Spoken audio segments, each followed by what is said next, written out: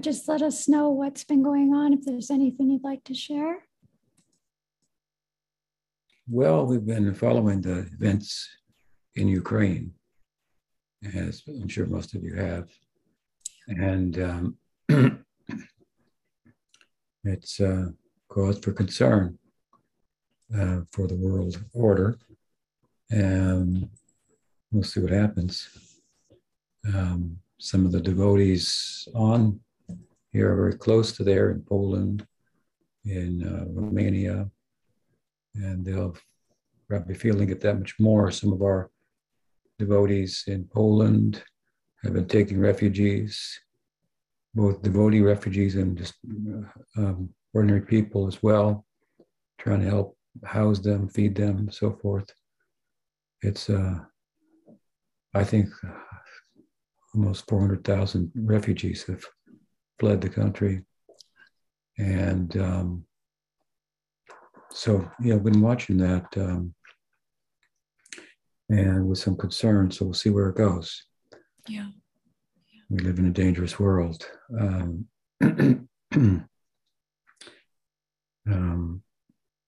But otherwise, safest place is in the kirtan of the holy name. So let's take some questions and we'll try to respond and call it a kirtan. So far we have, I think, 4 questions. So we'll get more in after. Okay. Oh, Shama Sundar said he can't paste his question. Okay. So let's start with Omkar's question. He also had trouble with the audio. So his question is it possible to surprise Krishna since he already knows everything?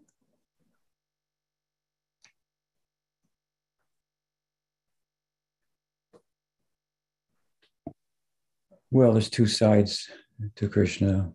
There's his all-knowing side, which is, leans towards his majesty and Aishvarya, and then his Mugdha, his side where he's covered, and in terms of his omniscience by the power of love of his extraordinary intimate associates in Braj.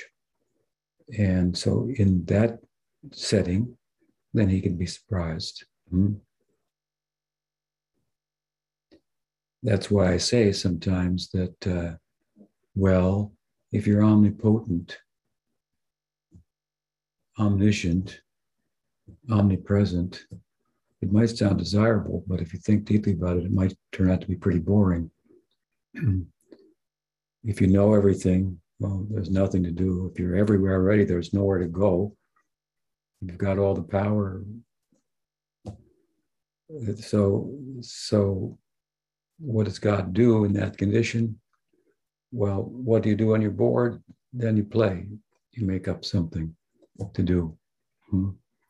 So it's a way of looking at the Leela. We think it is a higher form of knowing, because to love one is to know one. And to love you is to know you. It's an old song from the 50s. So that's our theme, right? That those who, and that's the statement of the Gita also, that the Raja Vidya, Raja Guyam, the king of knowledge is Manmanabhavam Bhakto, love me. That's what Krishna says, just love me. And these are some of the ways in which you can do so. Absorb your mind in me, so on. So become my devotee. So it's also, in that regard also, it's said that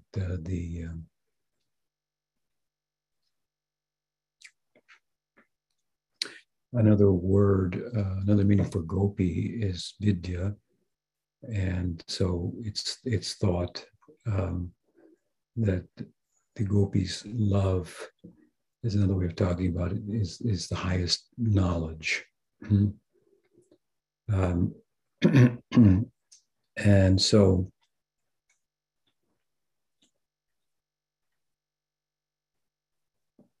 even while we are speaking of the fact that Krishna could be surprised, for example, in that realm, we're speaking about the form of the Godhead that is the highest form of knowing at the same time, beyond omniscience.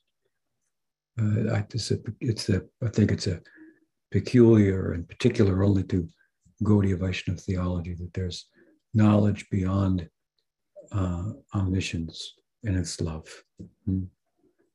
So Krishna says Napare aham in Bhagavatam, and that should startle the readers. Napare aham. I can't. I'm unable. He says, I'm unable. What? Krishna is unable? And then the text goes on to say, even if I tried for the life of the gods, I would still be unsuccessful. He's that unable? What's going on here? And this is, of course, how he is responding to the full measure of the gopis' love that he witnesses, as was his desire, by creating separation between them and him in the midst of their union in the Rasa Lila. He disappeared to see the measure of their love and separation, because it's said that when you lose something that you're attached to, then the measure of your attachment or your love for the thing is really amplified or underscored. And so he wanted to see, but when he saw, it kind of knocked him out. And he realized that he was up against a force that was greater than himself, love for himself. Of course, that's an aspect of himself. That's his internal energy. But anyway, this is very core to the Gaudiya theology, where he could be unknowing, where he could be surprised, where he could be unable, and so forth. It's really talking about Krishna with Radha, with Shakti. Krishna with Shakti is more capable, more knowing, more possibilities lie there. The more the Shakti is present and active, even when it looks as if he doesn't know. He claims that he's unable, and so forth. So after all, what it is, as I've often said, something within himself that gives the gopis the power that they have. There's something in him that drives them to their condition, which he himself is shocked by and overwhelmed by and controlled by. So it is him. He's it. But that fullness of himself is realized by their love. And so, therefore, he wants to take their position. This verse, of course, I'm speaking about is the genesis of Chaitanya Mahaprabhu. So, yes, Krishna can be surprised, but don't be surprised. Don't be surprised if he turns around and surprises you at the same time. Okay, what else? Okay, Shamasundar is going to open up his mic and ask his question. Good morning, if I can.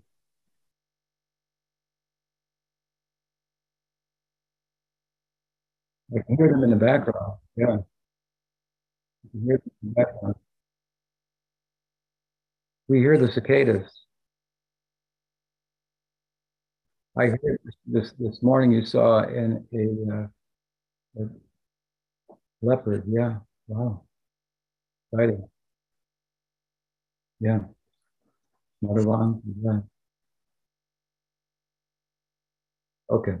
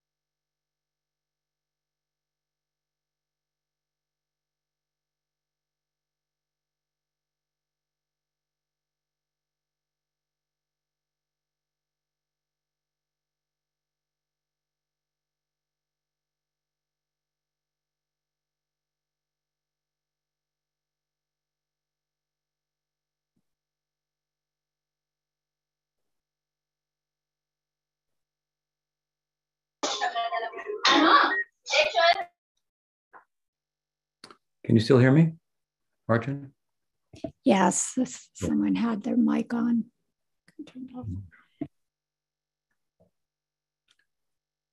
Okay.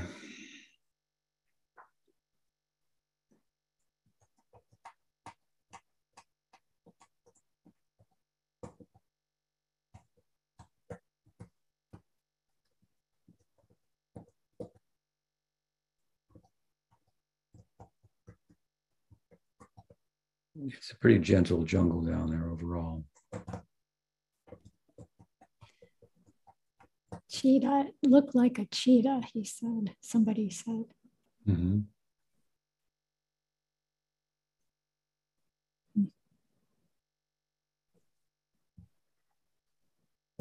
Well, it's a long question. I don't think the answer will be short compared. But we'll see what we can make out. Yeah. Here come the cicadas. Okay. Yeah. Well, there are I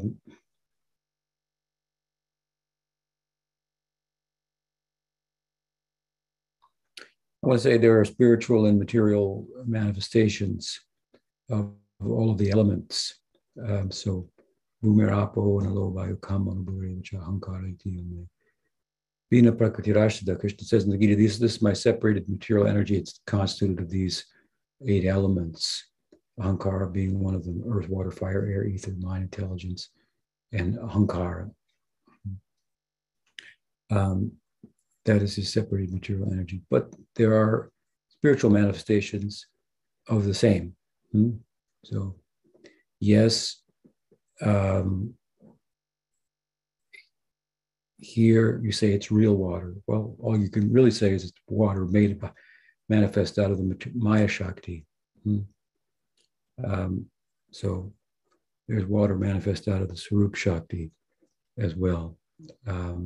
And similarly, there's ahamkara. In fact, Krishna's has antakara, and he has a mind. He has a body. Krishna has a body.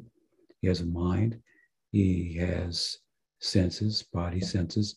He has chitta, buddhi, intellect, and ahamkara, which kind of brings the antakara and the subtle body together into I want to say a whole, an identity.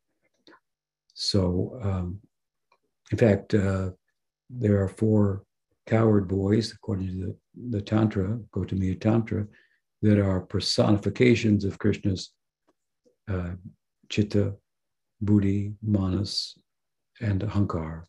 Dham, Vasudham, Kinkini, and Sudam.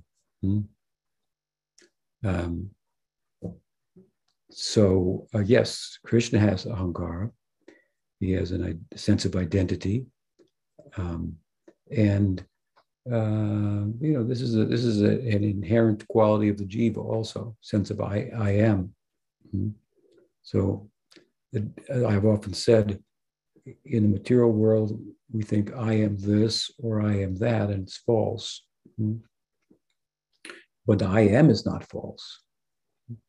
All the thises and the that's are changing all the time, but what's constant is that I am. So I don't stop being I am in liberated life. We're talking about Krishna Lila, our ideal, the Prem, Prayojan, and there I am a Gopa or I am a Gopi. That's the this or that. The difference, of course, between that, I am this or that, Gopa, Gopi, and the I am this or that, I am man or I am woman, African American, Russian, Ukrainian, and so forth. In the material world, of course, is that the latter is a fleeting sense of identity that doesn't endure. But I said the I am does. But on the other side, the former, I am a Gopa or a Gopi, that's enduring because those are bhavas that are eternal. So we identify with a particular bhava Hmm? And um, and an identity arises out of that. So there is a spiritual ahamkara, if you will.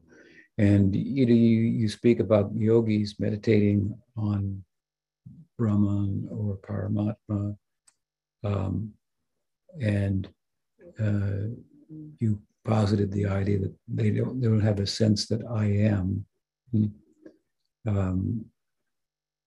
I'm not sure that you would look at it like that. I am Brahman is how, for example, the Advaitins like to look at things. I am Brahman. They haven't done away with the I am. Of course, they're radical in their non-dualism. So how it ends up, I am. Yeah, there's no duality there, if you will. Or yoga, samadhi, I am the Paramatma, or I am. There's duality there in yoga Siddhanta. There's the Paramatma, Ishwar, and then there's the Purusha. In this case, means in our terms the Jiva. So if you have, there is a, like there's Brahma Sayuja, there's Paramatma Sayuja, so there's a merging with the Paramatma. But when we think I am the Paramatma, then there's an example of that in Bhagavatam. A fellow in Dwarka who considered himself to be Vishnu. I am Vishnu. Vishnu, then effectively, Pondraka, I think was his name.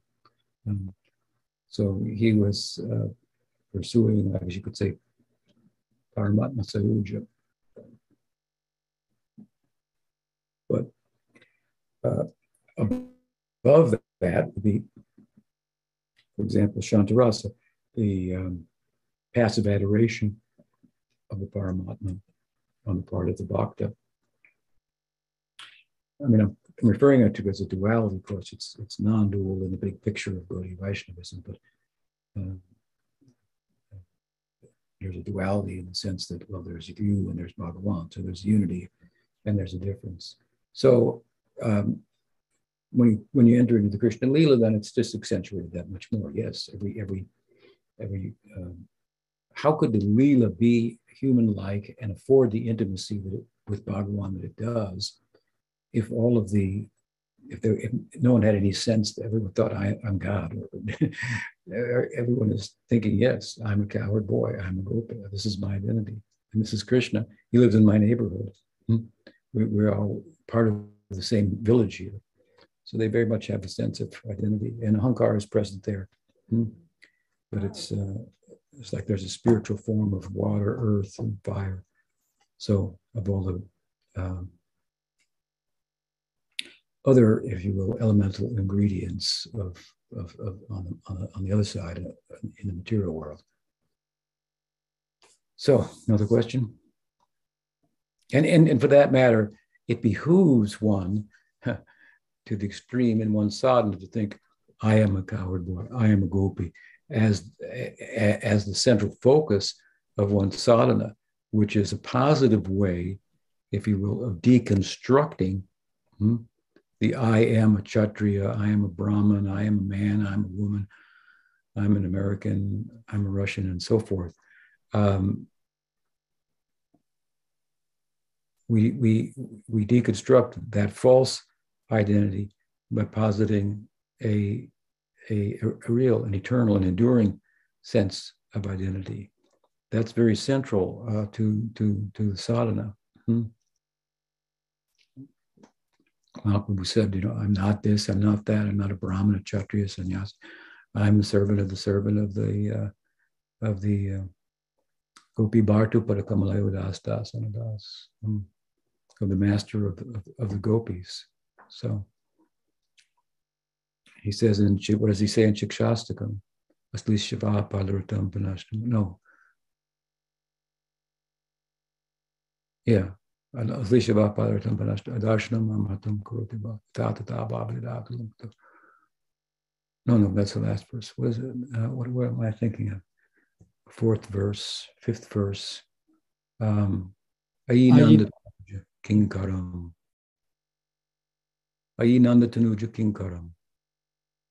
The son, the Nanda Tanuja, the Nanda, it means the son of Nanda. Mahaprabhu is saying, Ayinanda Tanuja Kinkaram Patitamam Vishame Babamadu. He's identifying himself. He says, I want to live in the house of Nanda Maharaj, as a girl would if she were to marry Nanda Maharaj's son. That's what he's saying. I want to live in the house of Nanda Maharaj. I'm a maid servant of Krishna. So this is this verse represents asakti. So this is the last stage of sadhana bhakti, entering into bhava bhakti. So there's very much there's a sense of self, even as that self is wholly one with Bhagavan. He doesn't have a different desire from Bhagavan. He is, or she is, an instrument through which Bhagavan is fulfilling any number or one of his innumerable desires, or his experiencing his unlimited pursuit of the taste of rasa through yet another vehicle. So there's a oneness and there's a difference at the same time. We tend to emphasize the difference. But as I said before, the Siddha is an extension of Bhagavan's own body, extension of his own senses. And he experiences then through that body Rasananda. And you do too. So you're there and he's there. Another question? Okay, we have the Brighton Sangha, and Amrita Gopal has a question. Yes. Maharaj. Yes. I'm very hopeful that you can elaborate on an instruction given by Srila Bhaktisiddhanta Saraswati Thakur. His admonition was that we mustn't ever consider the Guru to be a human being, to be ordinary in any sense. And I'd be very grateful if you can elaborate on that instruction and how it expands into understanding sadhus as well, because there's an inherent parity between sadhu and guru, and considering Guru Tattva, where Guru is considered one. I'm hopeful that you can clear up some misunderstanding that I may have about that instruction. And secondly, I was listening to a class given by Rameshwar Prabhu. He was giving a class over the weekend speaking about the 20th disappearance anniversary of Srila Tamal Krishna Goswami Maharaj. And he was speaking about you with great affection and fondness. And I would be very, very grateful to hear some words about that period in 1975, where Srila Prabhupada was stoking the competition between all of you great book distributors, and particularly your remembrances of Srila Tamal Krishna Goswami Maharaj. Thank you. Well, thank you for your questions. They're quite different in one sense. I think that we are cautioned, this may help, to not to think of the deity as a stone. Arche Vishnu Shilaliya Gurushu Naramate. So Jati Buddhi, Vaishnavi Jati Buddhi. So it's a famous statement from I believe from the Padma Purana. Arche Vishnu Shilaliya. You know it? Gurushu Naramate. So just as one should not think of the Archa Vigraha, the deity of Krishna, to be a stone. Now, you've probably practiced that, not thinking of the deity as a stone, although the deity, the divinity is manifest in stone, manifest in wood, as may be the case, or earth and clay image. One should not think the deity, the Archa Vigraha, to be a stone. That means that what? That your eyes, our eyes, can deceive us. Right? You can't judge a book by looking at the cover. So we are trained, therefore, to see with a philosophical eye. The term that's often invoked in this regard is Shastra Chakshu. So Chakshu means eyes, to see through the eyes of the scripture. To see with that's your third philosophical eye, if you will. To see in that way. And then, of course, conducting yourself in accordance with that vision, you should get experience that confirms what's being said there. So if you treat the deity not like a stone, but like Krishna, even though he, in some sense, is symbolic, as a symbolic representation of Krishna, that doesn't, I don't mean like in an latent sense, but a symbolic representation. And there's there you're in the realm of ritual, and there are certain ways in which we conduct ourselves in the realm of ritual. Ritual, has its own language, its own procedures. Turn here, pour water here, pour water there, pour water everywhere, and utter this sound, utter that sound, and so on and so forth. So this is a symbolic realm. This is a realm that is finite in appearance, but eternal if we enter into it through the appropriate language, conceptual orientation, and so forth that is recommended. So again, the experience then is corresponds. So I bring this up in the same verse, Arche Vishnu Guru Shunaramati. So similarly, it said, one should not think the guru to be an ordinary person. Well, that would be kind of hard to do if there's a guru figure in our life that is actually bringing about a transformation in our life by imparting knowledge and setting an example that we can follow, which if we do, we get experience again. Experience here I'm citing as the ultimate praman, the ultimate evidence.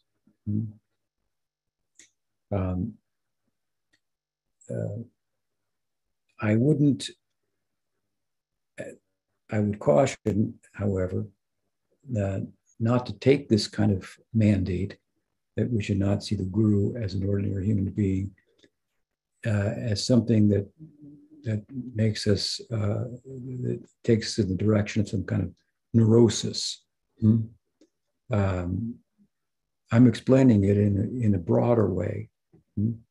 Someone who is giving us knowledge of Krishna consciousness that we couldn't have uncovered on the strength of our own mental, intellectual, physical powers, is arguably giving us something from beyond the reach of those powers. And it's affecting us. Of course, with the knowledge comes again the instruction to apply the knowledge, right? Then comes the experience.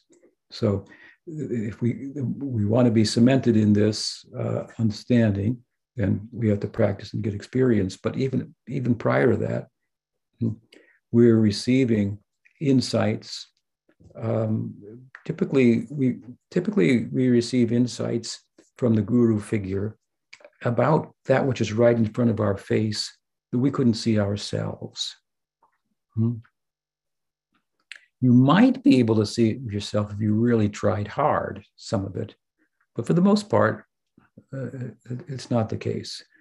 For example, attachment to things, the things that we pursue, is the womb from which suffering is born. Now, who thinks like that? Everyone is pursuing things, trying to acquire in the pursuit of happiness. And the scripture and the guru who represents the scripture, of course, is telling us, well, actually, what your attachment is the womb from which suffering is born. So this is like, whoa, kind of like, kind of Zen. It's kind of like less is more, turn things around, right? Those kind of things, just getting a simple example that are right in front of our face. And this is the sum and substance of the teaching of the Buddha. I mean, it really doesn't go beyond that. The world is about suffering. And what causes the suffering is the thirst for things. So stop pursuing things. So he sat down. That's all he did. He just sat down. Not hard. Just sit down. Well, it's not so easy just to sit down. The mind is active as it is, and we have attachments in our hearts, and that's causing us to be active in pursuit of them, and so on. And so the life of suffering. So these are just very powerful insights into what's right before us that we can't see. Now we're supposed to really embrace those things, because the Guru has shown us these things that we couldn't see, that were right there in front of us. Now he or she is also talking about things that we can't see and that aren't right in front of us. Atashi Krishna namadi nabhapadrai mindrai. With these eyes, you cannot see Krishna. With these ears, you cannot hear. With these senses, you cannot experience Krishna. With the senses, you can experience what is suffering and where it's coming from, and so forth. So he's telling us about other things, but we have faith in what she's saying, Shri Guru, that we can't experience because of what we've been told that is right in front of us, and now we're seeing it, and we can immediately put it into practice, and to some extent, at least, experience the validity of it. And so that which is now something that we will experience by further application of the teaching and so forth, that we can't as of yet, well, we have reason to have faith in that. So these are the things that we received from the Guru. These are, as I said, things that for the most part, with the exercise of our mind and intellect, we couldn't arrive at. You could arrive at the former, the attachment is the source of suffering, but it would be hard. Not too many people do that. But with the help of a person who's compelling by way of having put that in practice himself or herself, well, then we get a real jump start, if you will, into understanding that. So this is very uncommon. So then how you think of that person as common? Well, because he does other things, he eats like I eat, and he just needed to go to the bathroom, and that's what humans have to do, and so therefore we're told, step back. The deity's not a stone. Well, I knocked on him and it sounded like a stone, and didn't feel like lotus feet, but we stop ourselves from thinking like that, right? Because we've been informed otherwise, and we've had some glimpses into that fact. We look at the deity, even though we can't see everything, perhaps, and the deity's not talking to you, which would be a problem. Then you wouldn't be able to have time to do anything else. So that's why Prabhupada said the deity's Krishna coming to you in a form that you can handle. But sometimes he talks, then you're in trouble. But other people may come for the first time to the temple. They are not seeing what you're seeing.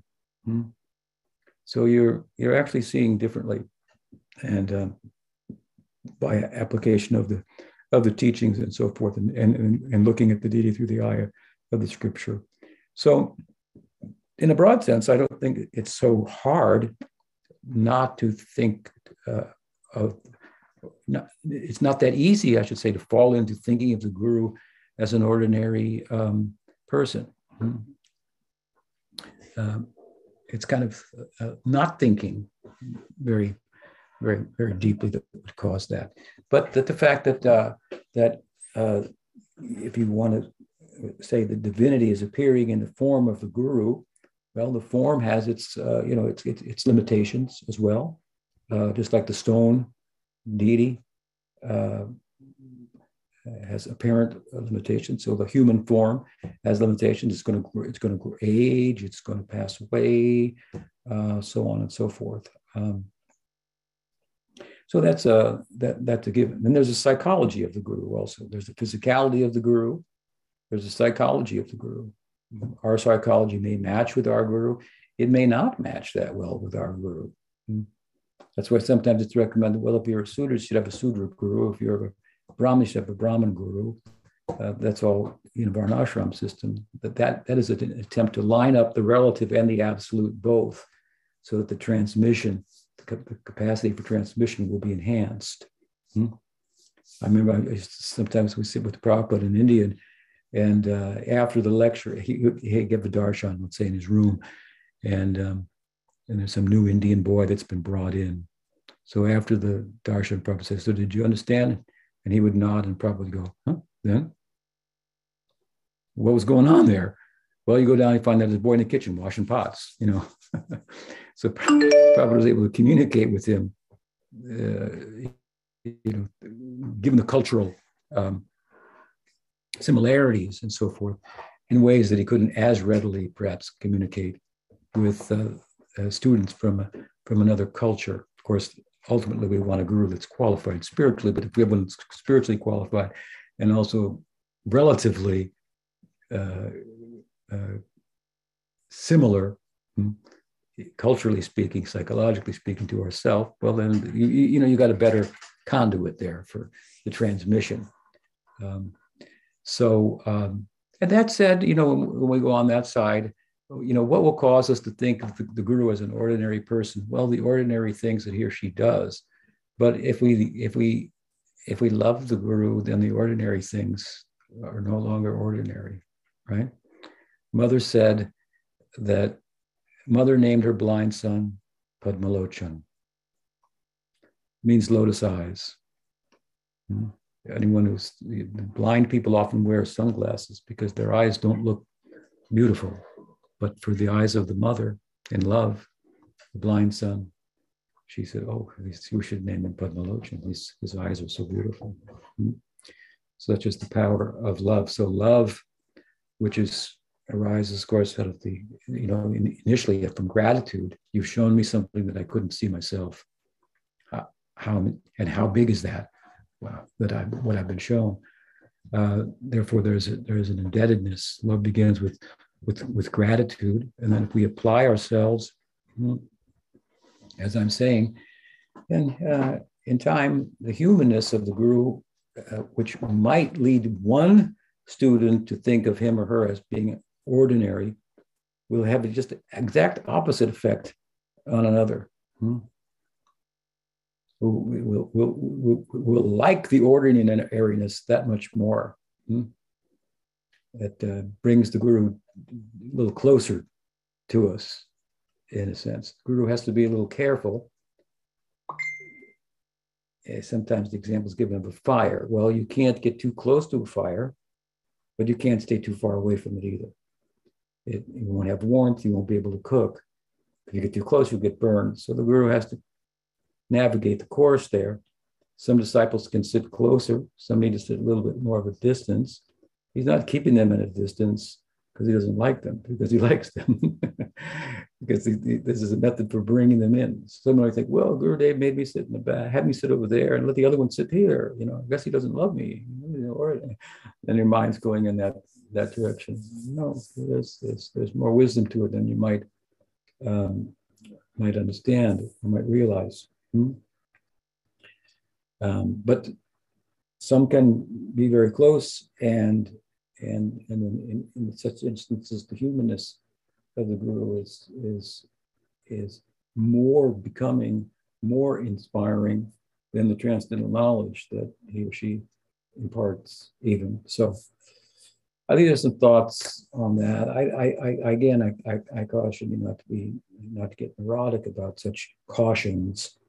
and so forth, um, which happens to a lot of devotees when you talk about aparad, and this is one thinking the guru is an ordinary.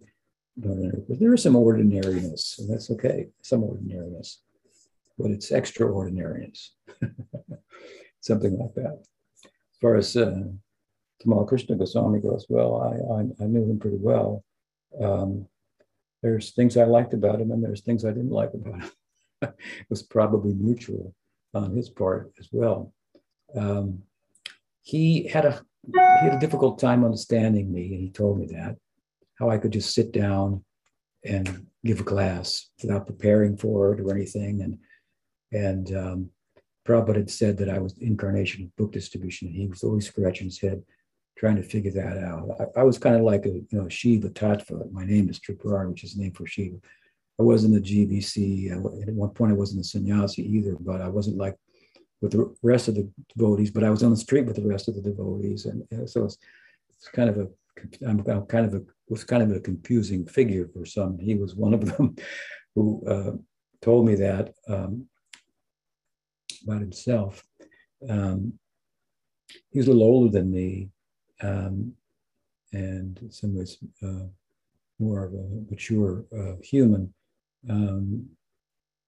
But yeah, I got to know him quite well, and we served together for some years also. And those years were the years that he came to the United States. He was the GBC of India at the time, prior to that. And he actually wanted to get a little bit away from the fire of Prabhupada.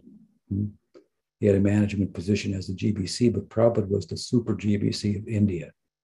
So the GBCs of India didn't have the kind of autonomy that the GBCs of North America or Europe or other places had, because Prabhupada, of course, it was India, so it was his place, and he knew how things worked better. So he was more hands-on there with the projects, and he had to be for them to work, because his disciples couldn't figure everything out, how the country worked, how the people worked, and so forth. So Tamal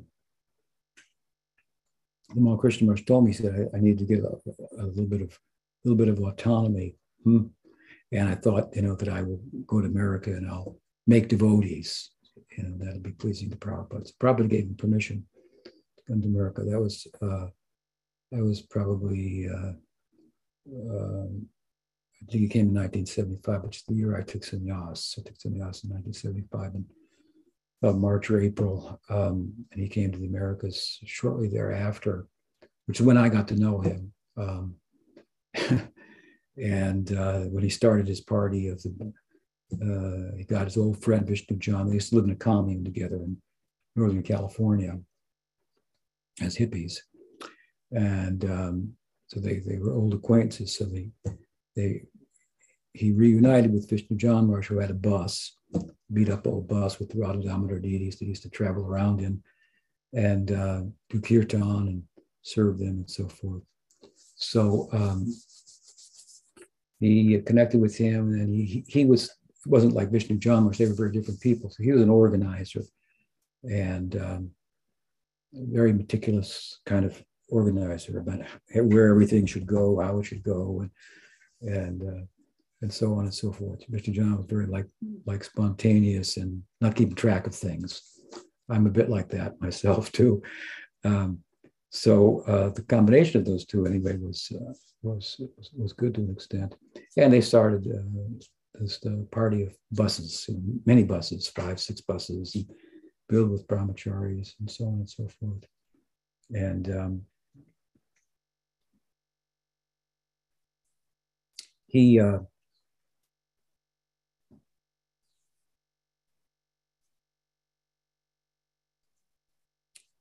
wanted to please Prabhupada by making devotees. So that summer, shortly thereafter, Prabhupada came to America, and Tamal Krishna Maharaj had made 6 devotees or something like that, brought them to Prabhupada. Each of them had a rose to give to Prabhupada, gave the rose to Prabhupada, the new disciples, students that I've made, Prabhupada.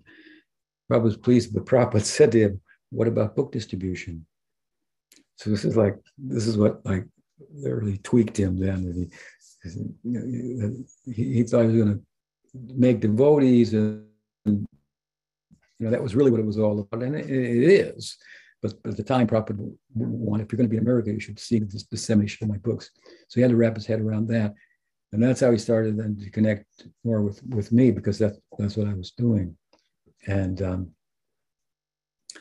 anyway, he traveled around America and used to go to the Sunday feasts and give a lecture, and then ask the temple president, are there any of the guests that have been coming regularly who are maybe, I can just push them over the edge here and get them to join. And so then they would send those people into a darshan after the class and after prasadam, further questions. And if they were young men, he'd say, wouldn't you like to travel around the world? Show them a picture of the bus in the back of the Godhead magazine, and it was just down the street. And so then he was steal the brahmacharis, potential brahmacharis, out of the temple to join the bus party with this real romantic, kind of presentation. That caused a big stir. That caused a big stir in North America. The temple presidents were revolting. It was a very interesting chapter of ISKCON. But he was successful. He started distributing books and through his party and so forth. And then the end of that year came around, and we all would go to India, for the festival to be with Prabhupada. And so I had a party of my own, it was a book distribution party, and we were remitting more funds to the book fund than anyone else. And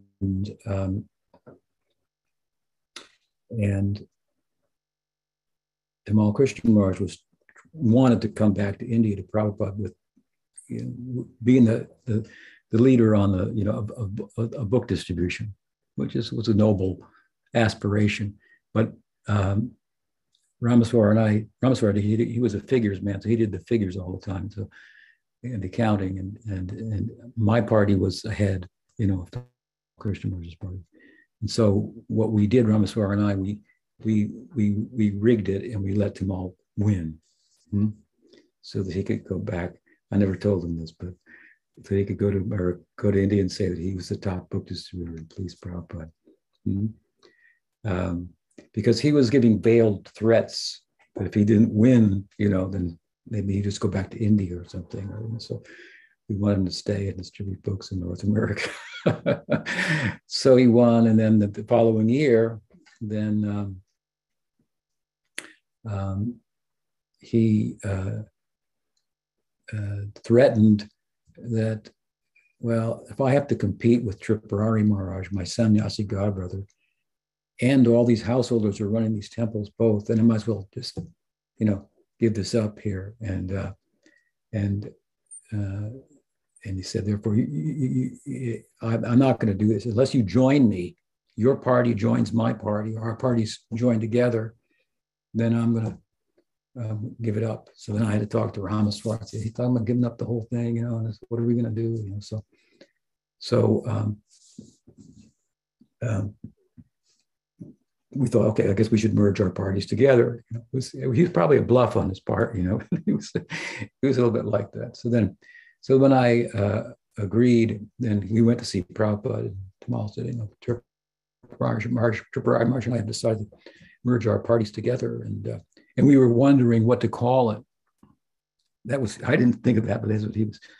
And so his party was called the Radha Damodar Traveling Sankirtan Party, and ours was called the Bhaktivedanta Book Trust Traveling Sankirtan Party. We named our party after Prabhupada, but he named his after the Radha Damodar deities that were the deities of Vishnu Jan Maharaj and the prime deities of all the traveling buses and so forth. So Prabhupada obviously deferred to the name that referred to Krishna rather than his own.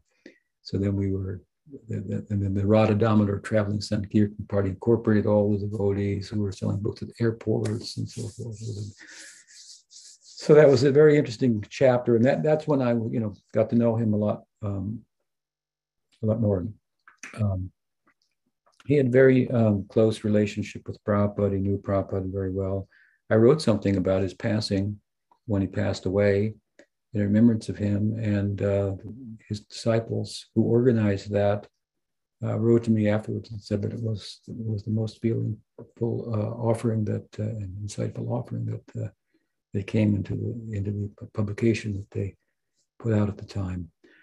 So I had some feeling for him. We had differences in style. We were very different, but I could understand his earnestness and he could understand mine. When to finish this long answer to your question, I, by force of circumstances, as I saw it, left ISKCON after the departure of Prabhupada. We communicated as well on two occasions. When Pujapad Sridhar Maharaj passed away, I called him and I informed him of that. And he was very taken by that. And he had just read a book that I had written. Really, that was a long introduction to a book of poems of Pujapad Sridhar Maharaj that he had, original compositions of his in Sanskrit. I think it was called Kirtan Manjusha. And he liked that very much because at that time he had just started to hear from Bhaktivedanta Narayana Maharaj.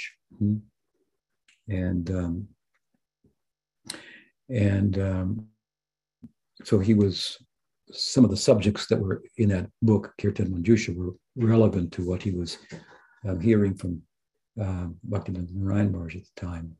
So he kind of really connected with that. And then it was in 1995, some years later, that again, he came to visit me in Vrindavan, and he asked me to join him in an effort to help the governing body commission of ISKCON understand the principle of Siksha Guru, which he thought I had understood in my steadfastness in terms of connection to Sridhar Maharaj at the cost of having a place in ISKCON, because that wasn't allowed in ISKCON at the time to have a Siksha Guru outside of ISKCON. But he understood that what I had done was correct philosophically and from a point of view of heartfelt connection and so forth. And so the time he was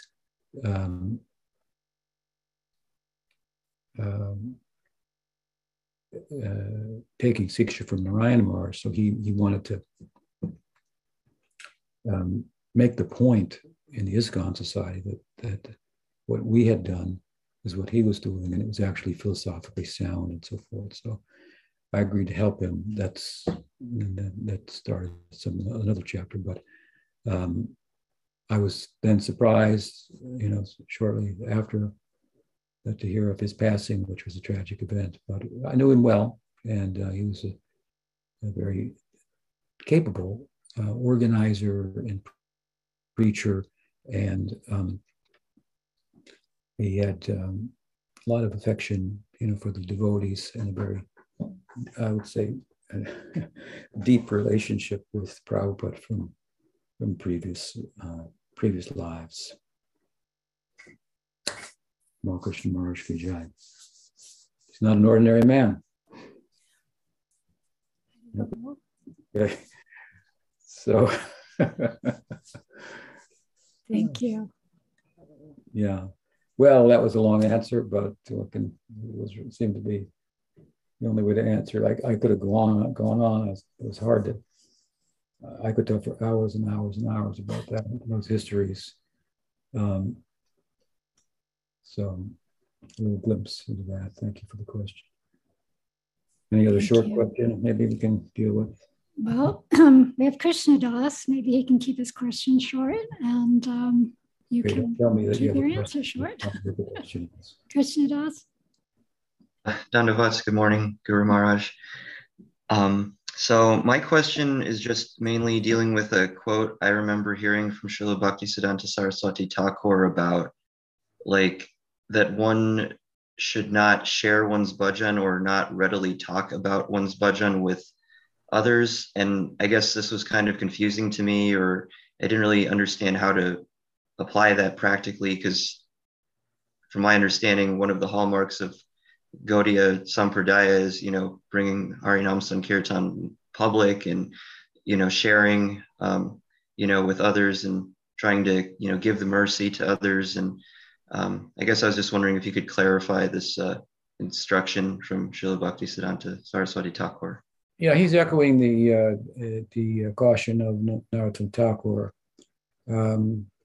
and it's with regard to the inner life of a devotee. And there's a place for sharing that, and there's a place for not sharing that. And so, for example, with peers, then one can share one's experience and practice and so forth, and get inspiration and provide inspiration and so on and so forth. With those who are not as advanced, who may be students, of in comparison to oneself, then one will exercise some caution and will not be able to say everything. What their understanding is will have to be taken into consideration in terms of what you might say about the practice, about your experience, and so forth and so on.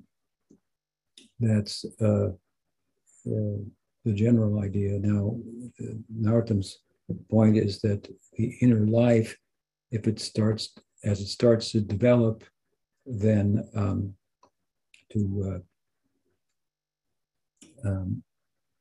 there is a possibility that one will broadcast that in a way that brings attention to oneself. So that is compared to like a candle. But if you bring attention to yourself, then that may blow out the candle. And so therefore you should keep it to yourself, but it doesn't mean it won't be revealed to those who are qualified and who will be helped by that, and so on and so forth. Now, therefore, we find an instance in which Bhakti Vinod reveals his inner life.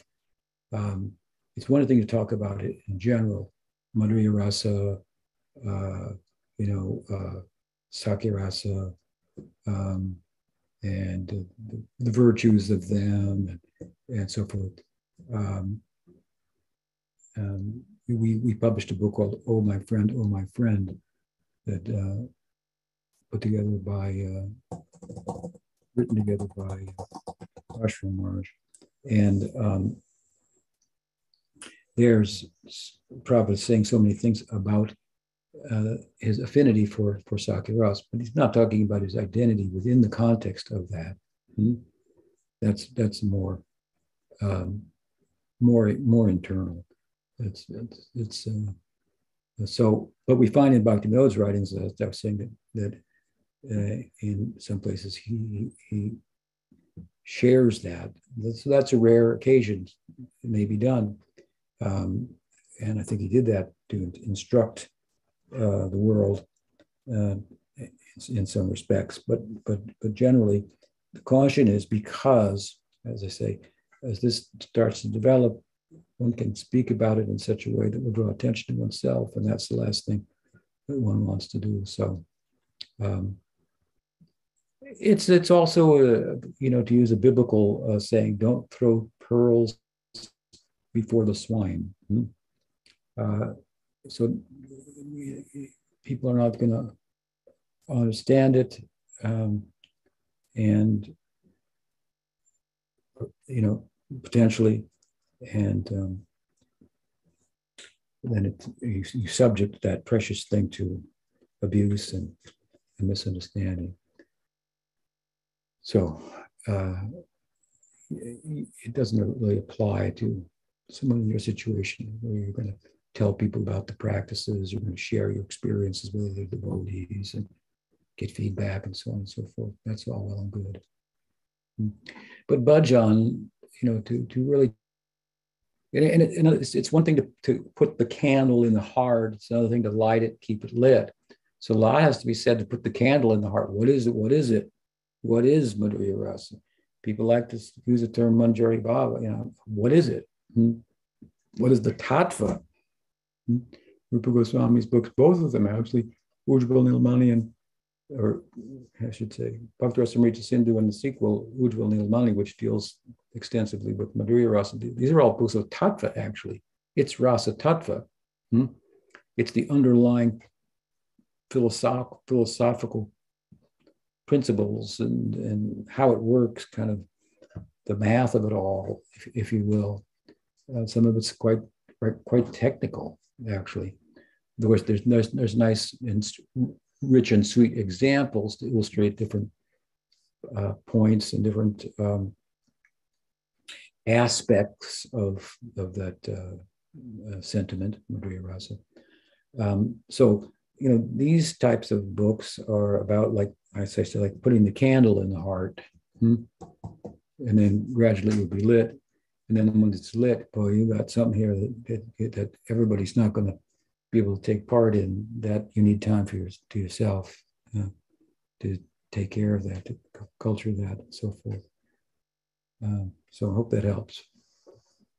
Thank you very much, Guru Maharaj. That helps a lot. Okay. Well, that's it. We only got 4 questions. Got 2 there. We did good. Okay, thank you. Thank you so much. Wonderful answers. And okay. Got a lot of smiles out back there. So. Okay. Well, we hope all devotees and people in Ukraine will be spared. It's very troublesome circumstances. Heartbreaking to see innocent people like that trampled upon.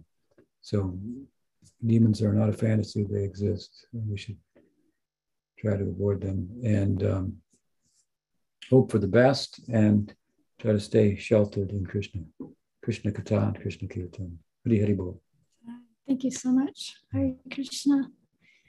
So devotees, just stay on 1 second. I'll just tell you what's coming up for the next month or so in classes. Tomorrow is the last day of the month, and Atulananda Maharaj will be finishing his series of classes on the Chatra Shloki of the Bhagavat. And then we go into the classes for March, which is a special month of classes dedicated to Lord Chaitanya and his advent. On Mondays, Hari Priya Dasi will be giving classes on chanting as the prayer of the heart. And on Tuesdays, Guru Nishta will be giving classes on Hari Nam Chintamani, how to chant Shuddha Nam. And on Wednesdays, Gaur Sundar will be giving class on exploring the 3rd verse of the Shikshastakam. And Thursday, Brigupad will be giving classes on Sri Chaitanya's holy land, Navadvip Dham Parikrama. And Fridays, Ashram Maharaj will be giving class on the impediments to the touchstone of the holy name. And on Saturdays, Shamananda Das will be giving class as the sun rises and sets. Gaudiya Vaishnavism goes west. And then Sunday, we're back here with questions and answers. And there'll be some special classes as well. Guru Maharaj will be in the Raleigh-Durham area, Chapel Hill area for 10 days in March. So there'll be classes. We'll get more information on when and how those classes will be presented.